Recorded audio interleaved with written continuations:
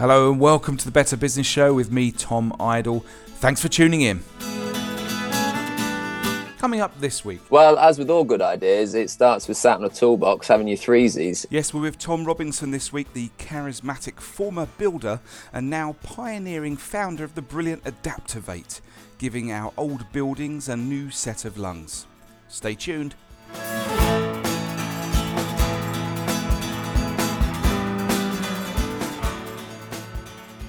Hello and welcome back. This is episode 32 of the Better Business Show. Thanks for coming back to us if you're a regular, loyal listener. And hello to anyone new joining for the first time. Pleasure to have you join us. It does nothing for the show. That's what my wife said when she first heard our theme tune, which is running in the background right now. She clearly thinks it's a bit naff, and she's probably right. But we're going to stick with it for now. Anyway, it's been another super mad busy week here at Better Business Show Towers. I seem to be the only person working this summer. We took the decision to have an early summer break back in June, and I'm regretting it now because I seem to be the only one working, and it's been very lonely this August. Where is everybody? I suspect everyone's having a lovely summer, and I hope you're enjoying it. But we do seem to be getting back to some sort of normality now. I think as soon as the football season starts. And I know it's the same in the US. The American football season is about to kick off too, and but as soon as that happens, you sort of know that you're getting into that normal flow of being, and that makes me happy because it makes me a bit uneasy all this time off in the summer. Anyway, our usual format for you this week. We're going to hit you with another great story in the form of Adaptivate this week. And then we'll have our regular news roundup with Vicky Knowles. She's back with us, so stay tuned for that. Thanks everybody that's subscribed to the Better Business Show newsletter. If you haven't done that, then make that a job for today. Just go and head over to our website, betterbusiness.show, and just give us your email address, and you'll start getting our weekly newsletter. It's a great way for me to stay in touch with you, all the latest news and developments on the show, and of course, we now have the T-shirt business in full flight, and what a first great week we had on the T-shirt store. So if you're in the market for a new ethically produced organic cotton T-shirt or vest or shopping bag, then get yourself over to our T-shirt shop. There's a link to it on the homepage of the podcast website. As I say, betterbusiness.show. Head over there, and you'll see a link to the store. But yeah, we'll be using the newsletter to tell you all about that venture too. If we have any offers on or whatever we might be doing with the T-shirt shop. So all the more reason to subscribe to our newsletter. Now, before we get started, I just want to give a quick shout out to a fairly new listener of the show, and that is my good friend Helmets. I moved offices a few weeks back. A big call centre moved into my old office next door, so I thought it might be a good idea to vacate. So I'm still in the same office block, but I'm downstairs now, and of course I have new neighbours. I rent a kind of unit in a shared block here in Maidstone, ideal for startups and small businesses. And Helmets is my new neighbour. He's also a very, very keen podcaster. He runs his own podcast. It's a real shame, actually, because he's shown a real interest in the Better Business Show, and I know that he's listened to a number of the episodes, but I can't really reciprocate. He's a Latvian, and he records his podcast in Latvian, so I've got no idea what his show's all about or what it's like, but he's a great guy, and I just wanted to give him a big shout out this week. Now, the construction sector has its own problems, certainly when it comes to the negative impact it can have on our dear planet. In the UK, the energy from fossil fuels used to build and run buildings accounts for about half of our carbon dioxide emissions, and half of that pollution comes from domestic properties and half comes from commercial properties like schools and offices and leisure centres and hotels. And there's a direct correlation between non-green buildings and climate change. Unsurprisingly, 98% of the world's megacities, many of which are jam-packed with inefficient properties, are already experiencing climate risks such as flooding and dramatic weather events. And if developers continue to create buildings in the way that they've done for decades now, the planet is heading for a 6 degree of global warming and that's the view of the World Green Building Council, which has been looking into these things. And to stick to within 2 degrees, a 2 degrees rise in average global temperatures, a target that most scientists say that will, is our best chance of avoiding catastrophe, then the building sector will have to reduce 84 gigatons of carbon dioxide by 2050. And that is the equivalent of shutting down 22,000 coal-fired power plants. It's a huge, huge task ahead. And it's only when you start looking at the individual facets that make up our built environment that you begin to realise just how big the task lies ahead. Now, our subject this week is plasterboard. Of course, it's only a small part of the larger constituent, but improving the performance of this ubiquitous material that can be found in properties everywhere, large, small, old, new, could really make a big difference. And that's certainly the view of our guest this week. Tom Robinson is the founder of Adaptivate, a company that has created a bio-composite alternative to traditional plaster and plasterboard, giving buildings everywhere a new set of lungs, as he put it. Here's my conversation with Tom. Tom, thank you so much for being here on the Better Business Show. Great to have you with us, and another great business story for us to explore this week. And I look at your products, and you have kind of alternatives to traditional plaster and plasterboard commonly used in construction. And, well, I don't know, you just think, well, why, clearly this is the future. And I know that some of the big players in, the supplying to the building trade have worked hard to develop new products, and they're always sort of, coming up with new ways of doing things. But it just strikes me, why are we in this situation where every new building that is going up right now isn't being constructed in the most green, energy efficient way? Why isn't every new building using products like yours?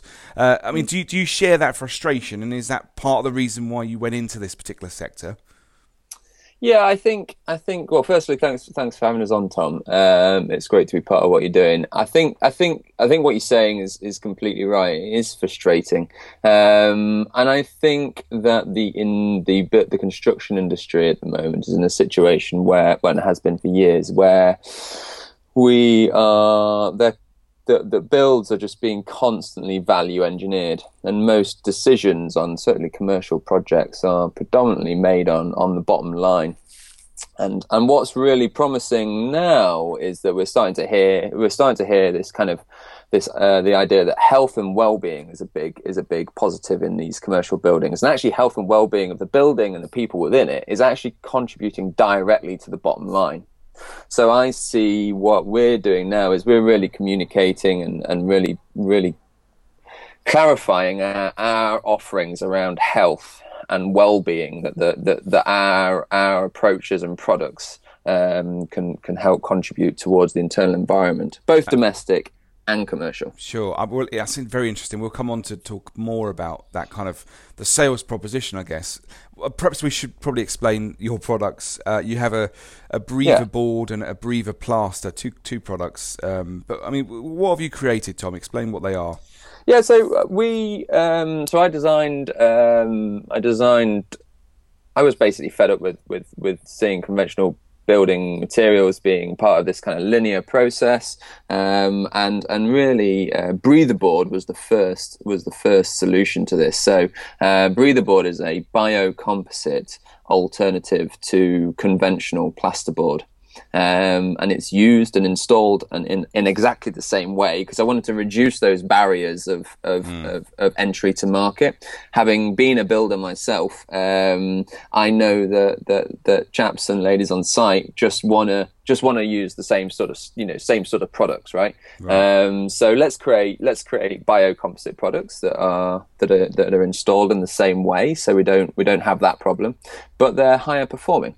So that's where breather board sits, and that has a better thermal performance than the conventional one, than the conventional products. It's compostable, and it's made out of renewable materials, out of bio aggregate. So it means we can grow, a large proportion of these materials in the future. Amazing. And then breather plaster, which is the product that we're launching in October this year, which is very exciting. Is a plaster that can be applied to pretty much any surface. It sticks to plasterboard, so it can be used in any conventional home. And breather plaster has, again, fine bioaggregate in it. And it acts as a sort of as a set of lungs on the inside of the building. So breather board and breather plaster have the bioaggregate, and that decreases the density of the material, and it enables, when we create moisture from cooking and cleaning or whatever in the house, moisture is created, and I'm sure we've all seen problems with condensation and mold. And our products really kind of act as a set of lungs, so they absorb this moisture at times of peak, and then when we go to sleep or we go to work, the levels of moisture are reduced, and breather board or breather plaster breathes it back out. And this is having direct energy savings, it's having a reducing effect on condensation and mold, and then therefore we're seeing some really significant health benefits as well. That sounds so cool. Without giving too much away as to the your kind of secret sauce formula, what's the science behind this? I guess it's biology, is it chemistry? What's going on there? Yeah, a bit of both. I mean, really, if I'm being honest, it's sort of an antiquated sort of composite, really. The premise of it is kind of antiquated. These sorts of composites have been used for millennia, really, Tom. And then what we're doing is we're kind of putting them into contemporary products that normal builders and contractors use. So that they can be used in exactly the same way as normal materials. Right. So you said you've spent some time in the building trade. You were kind of fed up with traditional ways of doing things. Where did this idea start? Where did it come from? Well, as with all good ideas, it starts with sat in a toolbox having your threesies. No, it was basically, it was. I was working as a builder. I had a building company focusing on kind of heritage, older properties, restoration, and just saw huge amounts of plasterboard waste going into the skip. And then when I learned that, a quarter of what's in our landfill is accountable from the construction. Accountable to the construction industry, and 15 million tons of plasterboard is sent to landfill each year in Europe. I kind of went, all right, okay. And then when you dig a bit deeper, there's also this thing around plasterboard releasing harmful gases when it goes to landfill. So, and it's from a finite resource. So all these things were kind of joining together. And then I was seeing a real high prevalence of mold and condensation in these buildings that I was going to. And they were created by people and us living in buildings, and why are we creating buildings, that we can't live in, that doesn't seem right. So I kind of joined these two, the problems with waste and the circularity, and the linearity of the kind of construction material industry, and combine that with kind of materials that are not performing in the way that they should be for our kind of modern living. Because of course we're building super airtight buildings, and then I went on to study a master's in sustainable architecture, and that's really where my on-site experience and my passion for sort of for environmental good and also to kind of problem solve some of these issues came about, and I wrote my thesis on kind of developing biocomposites for these sorts of applications. Right. So when was that? That was what year was that? 2000, and I think I handed it in 2014. Okay, so not long ago. I mean, and here we are, two years later. Where have you got to now then? Where are your products currently being used? Where are you at? Yeah, so we've got a really exciting project, which I can't say too much about at the moment, but we're just about to sort of announce it in a week's time. Exciting project that we've got going on, coming up, and that will be a flagship project in London. Right. Really, we are pre-commercialization of these products. So we're at prototype scale at the moment. We are certainly for the board, and we are launching the plaster in October. So we've already got pioneering customers that just are desperate to get breather plaster on the wall and get it going, and realize these benefits of these wonderful materials. So that's great. And with the breather board, we've got some work to do on the scaling of that. Okay. But you're up against it, because you're up against a conventional, fairly traditional market, builders, doing things how they've always done them. And I guess breaking into that is going to be tough. I mean, there's been plenty of talk about how legislation will really drive the green building movement, but it's kind of been a bit piecemeal. And what would you like to see happen in the building sector, which will really make these products fly? Yeah, I think we do need some legislation or regulation, or however that kind of policy top down sort of approach comes, whatever kind of format that comes in. I think that is essential, and when the government gets its act together and knows which direction it's going to go in, then great, you know. I made a decision when I started Adaptivate. I wanted to create a business that was independent of top-down policy. Yeah. I thought that was essential because I saw that how damaging it's been to certain industries, not to mention any particular, but I think we all know ones that have sort of suffered from the changing of wind direction of policies. And I was very keen to provide mainstreamable buildings materials solutions that were independent of these policies. But yeah, I agree. I think the government needs to sort now we've got this current situation, you know, I think it needs to sort it out, because it is a great opportunity as well, Tom, right? You know, I mean, 80% of the buildings that we've got built at the moment are still going to be standing in 50 years' time, and they need renovating, and we're still building. And there's a great opportunity there to save our resources, to save our carbon emissions, but also just to create good, healthy buildings, providing employment for people and pleasant spaces to spend up to 90% of our time in. Yeah. And do you see your biggest market being in the kind of renovation space or in new build? Yeah, I mean both. Our products have applications for both. So we get a lot of inquiries and potential customers from the new build, but also from renovation and retrofit. Yeah, you know, I mean with retrofit, of course, they're increasing the air tightness. So for buildings built before 1920, certainly in the UK here. So you know, from a UK point of view, buildings built pre 1920 are very drafty and not very energy efficient.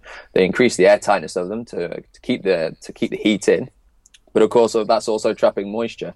So, and that's where we can really address that. So that is the main problem that we solve. That is where our performance is, and we have a thermal performance as well that outweighs and the competitors. But yes, that's certainly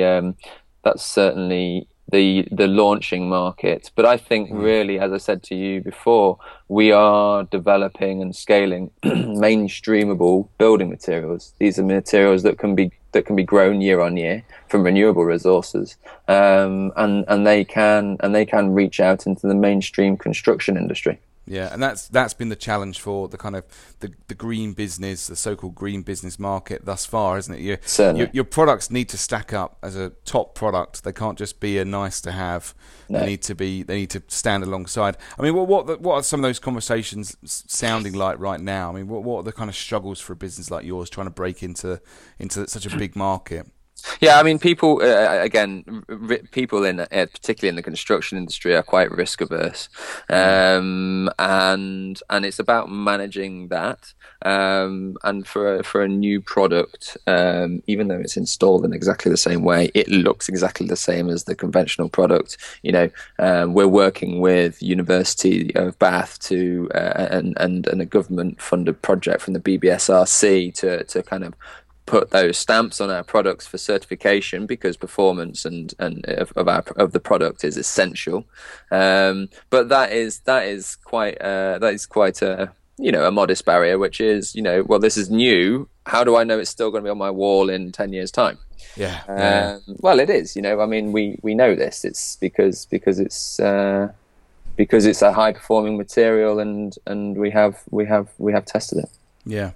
Now it seems that, you know, a lot of the success you've had so far, you know, so far, certainly in terms of recognition and the rewards that go with that, is down to the fact that you've picked up a number of awards and plaudits, things like the EU Climate KIC Accelerator, which you won back in 2014.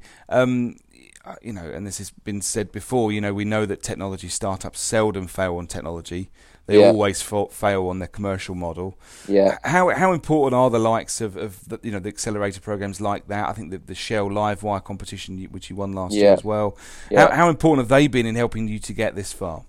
Yeah, those two particularly that you've mentioned there are really valuable, because what they have enabled me to do is to really not look at the industry with a deep-seated environmental product-focused view. That is really, really important, and the product and the environmental values are super, fundamental of Adaptavate and other like businesses. But really, what they enable you to do is kind of just pull yourself out a little bit and just look at the commercial picture, as you quite rightly said before, and they've given us the ability to be able to sort of validate the commercial proposition, as well as having a good product to be able to offer, and that's critical, right? Because if it doesn't work economically, then you can't have the environmental and social impact that these sort of social or environmental companies want to have.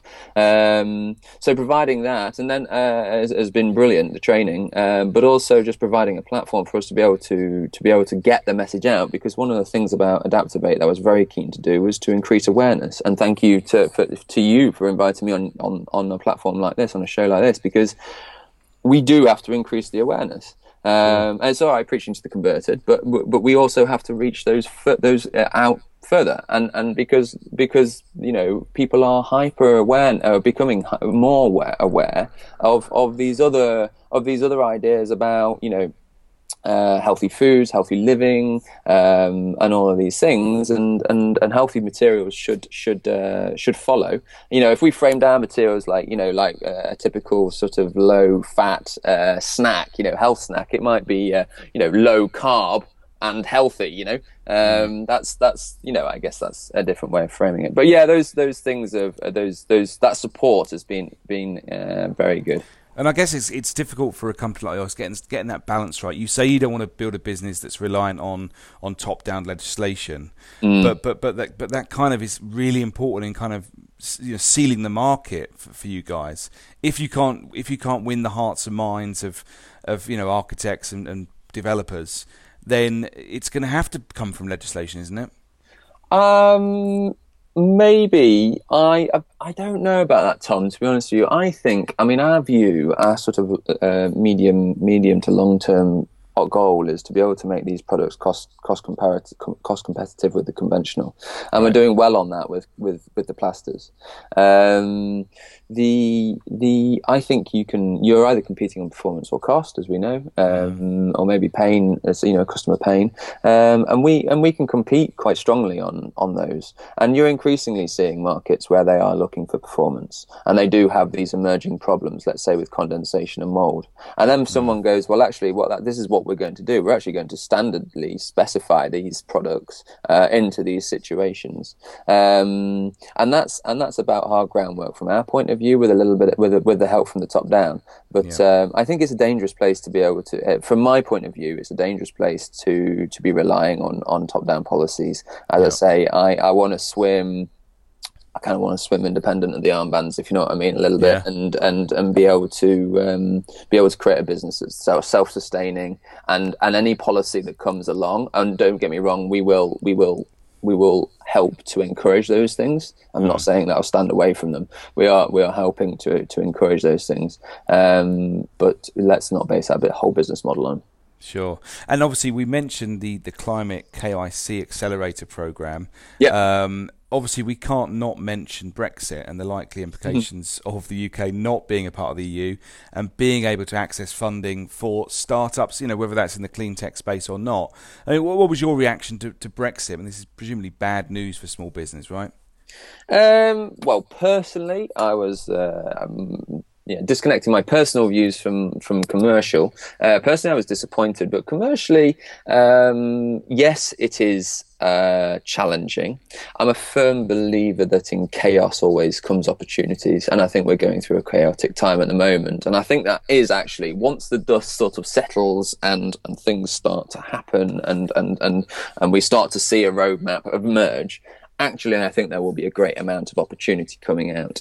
But you are right as well. There is an element of concern there. And I think it's not because all the opportunities have been swept away and been taken away. I just think it's the uncertainty.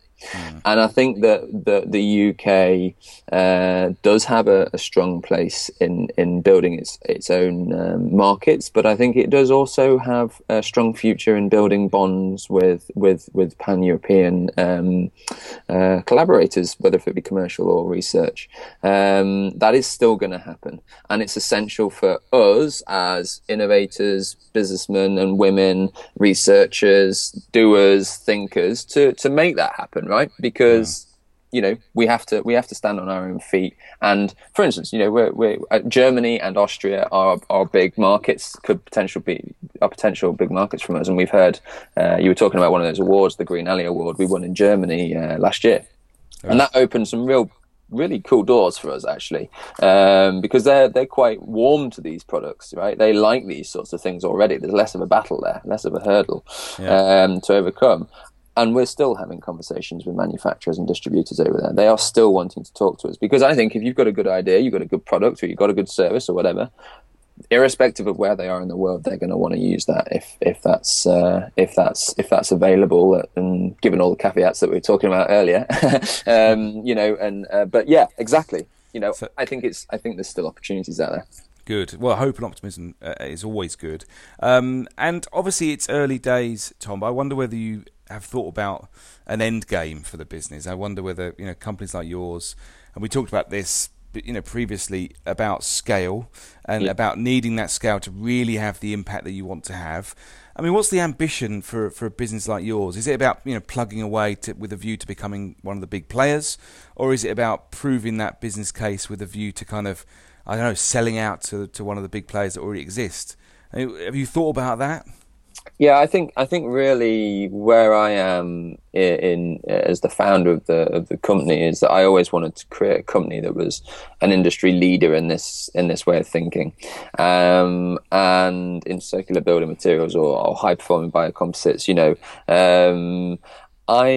I believe that in the next 5 years will be key for us to be able to reach a scale where we can get into take small percentages of the mainstream market, and develop the supply chains to be able to facilitate that, which is where a lot of the groundwork goes on. But really, I wanted to create, when I was sat on the toolbox, or even years beforehand, I wanted to create a company that was really seen as not doing any environmental harm through doing good and creating impact through scale. What happens? I think we are going to need some strategic partnerships to be able to meaningfully scale and have the impact that I imagine. But what that looks like with regards to buyouts and whatnot, I think it's probably too early to say at the moment. But yeah, I think that the thing is that we are driven by having impact, and we will make the right commercial and environmental and sort of personal decisions at the times when they need to be made. Great. Well, Tom, I mean, Adaptivate, a fascinating business. I love what you're up to. And, Thanks. There appears to be some great pockets of good work going on in the green building arena. But there does seem to be a real need to shake things up. And you're clearly making inroads into doing some of that shaking up. So we wish you all the very best with it. And thanks for telling us about your story. Thanks very much, Tom. And you can actually read a small article on what we're doing in Wired magazine this month. So if you find that on the shelves, then have a flick through that. Brilliant. Thanks, Tom. All right. Take care, Tom. Thanks very much.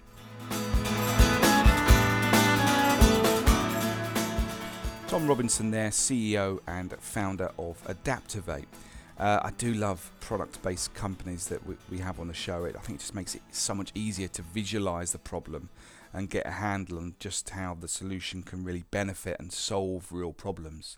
And I think there's just so much scope for Breather Board and Breather Plaster to really get a grip on this hugely competitive market. But as I said in the recording, I wish them all the best with it, because it sounds like a great product with vast potential, if not a very difficult market to crack.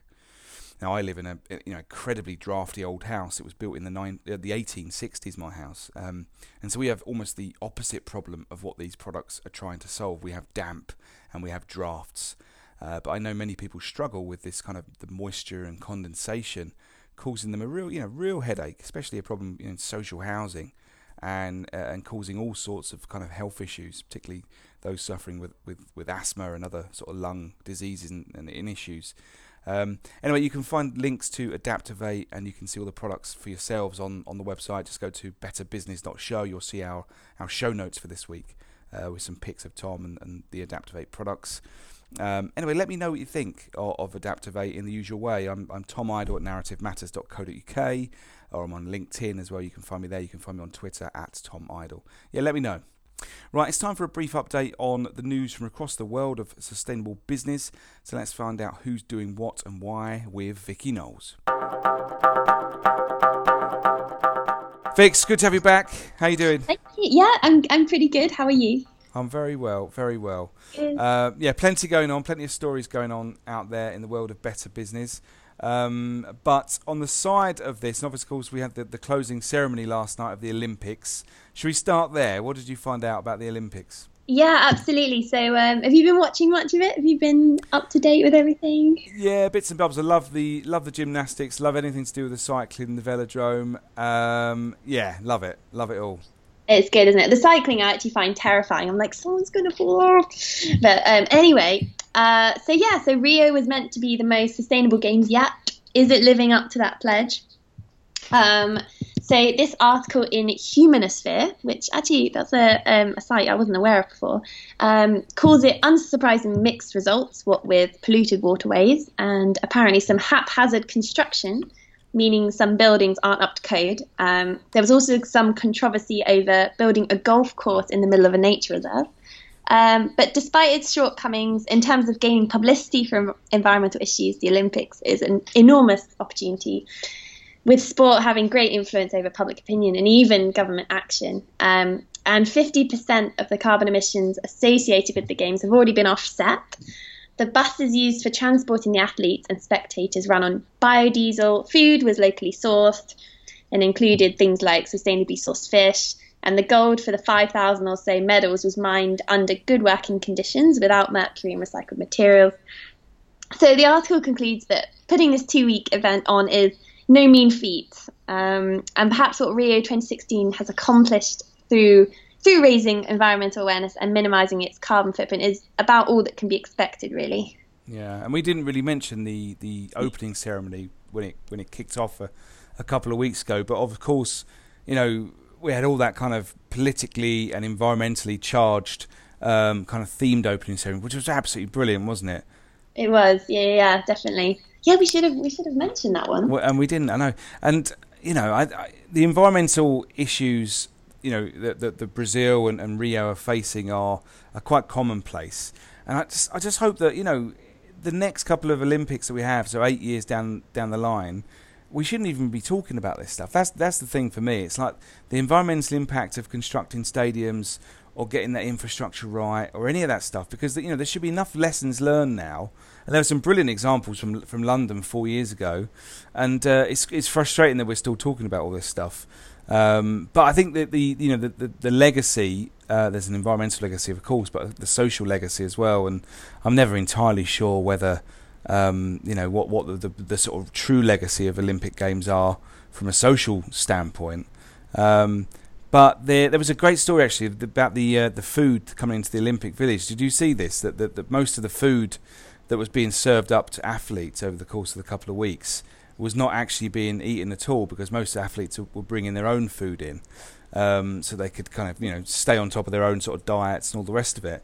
And there was all these kind of kitchens being set up right on the outskirts of the Olympic Village, which were feeding the local population for nothing over the course of a couple of weeks. Yeah, it was brilliant. And there was loads of kind of famous chefs coming down and flying in and getting involved in it. But that's exactly what the Olympic spirit is all about, I suppose, isn't it? Yeah, definitely. Very resourceful. Yeah. So from me this week, let me kick off with a story. There's a really interesting piece that I caught hold of on Management Today this week, all about companies that are not paying the minimum wage in the UK, and what appears to be government policy. I'm not too sure how long they've been doing this, but government policy in naming and shaming the firms that haven't paid the minimum wage. So yes, a piece by Adam Gale, and he points to the fact that the government doesn't just fine companies that have failed to pay the minimum wage. Instead, after all those fines and wage arrears have actually been settled, the government is actually releasing a list of the offending firms so that anyone can look at it. So public, the media, obviously the media have jumped on it as well. And Adam says that, not every business named in this list, and I think there was about almost 200 companies named in the latest list of companies, and not every company is going to find themselves in the local paper, but those that do, he described it as the modern equivalent of being hauled into the stocks and pelted with cabbage. And I guess it's just a really interesting one. The problem with naming and shaming companies over legal violations is that it kind of strips out the context, and small businesses are in the list, and there's often quite reasonable reasons why employment law hasn't been stuck to, and the reasons for sort of failing to pay the minimum wage could vary from sort of honest mistakes to willful deception.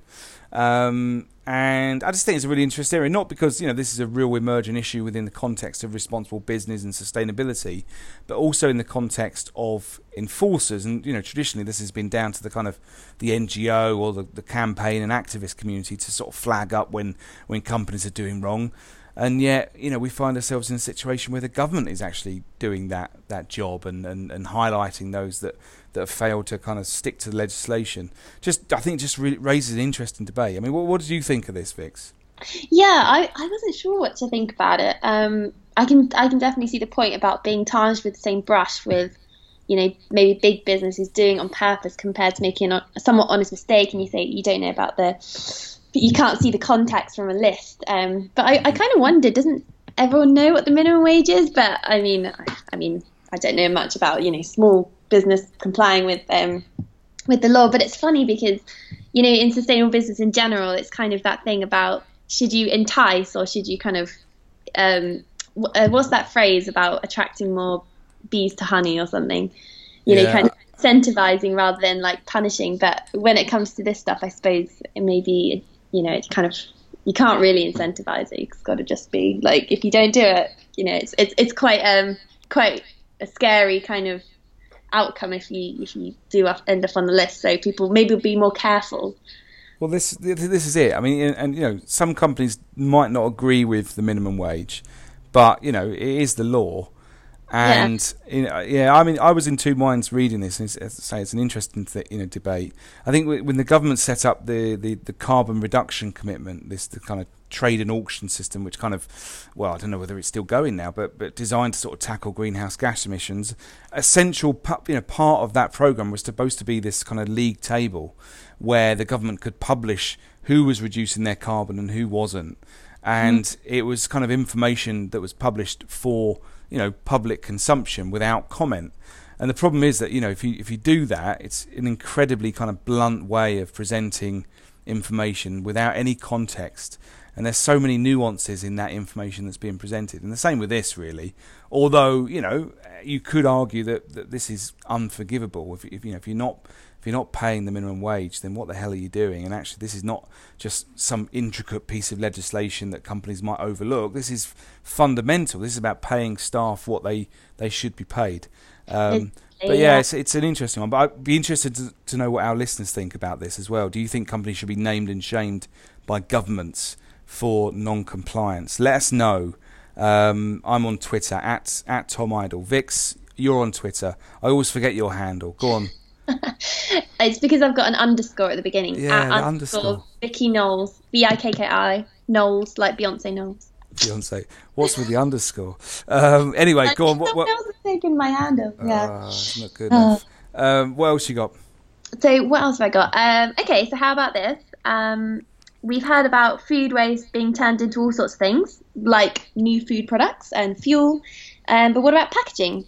So Waitrose has launched 2 new ranges of gluten-free fusilli pasta, and the box is made with 15% waste peas and pulses that don't make the grade during this pasta production process. So this is apparently a UK supermarket first and reduces the use of virgin tree pulp by 15% and lowers greenhouse gas emissions by 20%. And also the box can be in direct contact with the pasta, so they don't need the inner sleeve, Right. which is like extra packaging. And then it's 100% recyclable as well. So what do you think? It's cool. I mean, big focus on packaging right now. There seems to be more sort of consumer interest in this stuff, fueled by, I don't know, social media, NGO campaigns, and there's lots of alternatives on the market. This is another one. We've had a few of them on the show, and it's down to big businesses like Waitrose to kind of be brave and bold and make investments and make statements. Which I think this is a big statement. This is great. A great example of new forms of packaging actually working.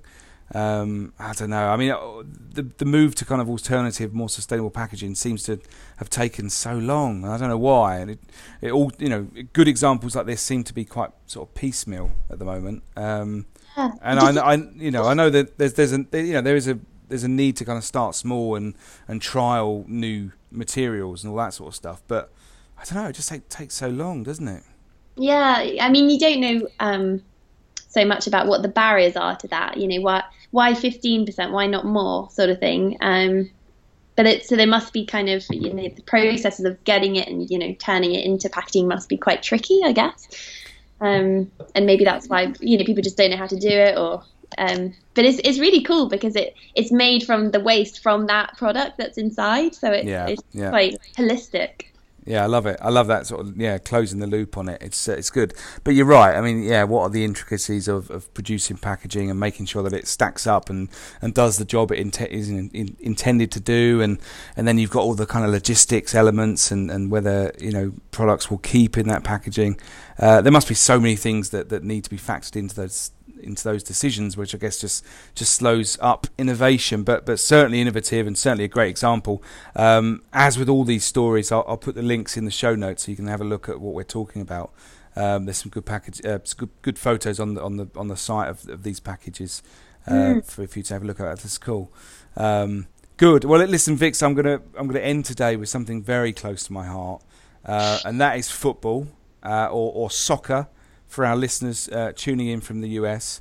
But I'm very excited that the Premier League is back. Obviously, we just had the second round of games this weekend. And I sort of missed this when they did it to coincide with the launch of this season. But the guys at ed.net put together this really smart quiz, which was all about how some of the Premier League clubs have kind of initiated certain projects or made inroads into making their organisations a bit greener. Obviously, people think about football clubs, but actually these are massive businesses now. They're big businesses with big sort of stadiums and buildings and shops and all sorts. I know you're not a massive fan of football, are you, Vix? I'm not. I like having a kick about in the park, but I don't know anything about football clubs. But you can test me if you like. Okay. So which club's pitch is made from old recycled tyres? Is it Manchester United, Aston Villa, or Birmingham? I want to say Manchester. Blimey, you got it right. The Old Trafford pitch is made from 2,200 recycled tyres. This is going to be a tiresome quiz, isn't it? Did you know that Aston Villa collects rainwater to grow fruit and veg on its own allotments to serve up in the club restaurant? That's brilliant. I didn't know they fruit and veg in football clubs. I thought you were going to say I didn't know they grew fruit and veg in Birmingham.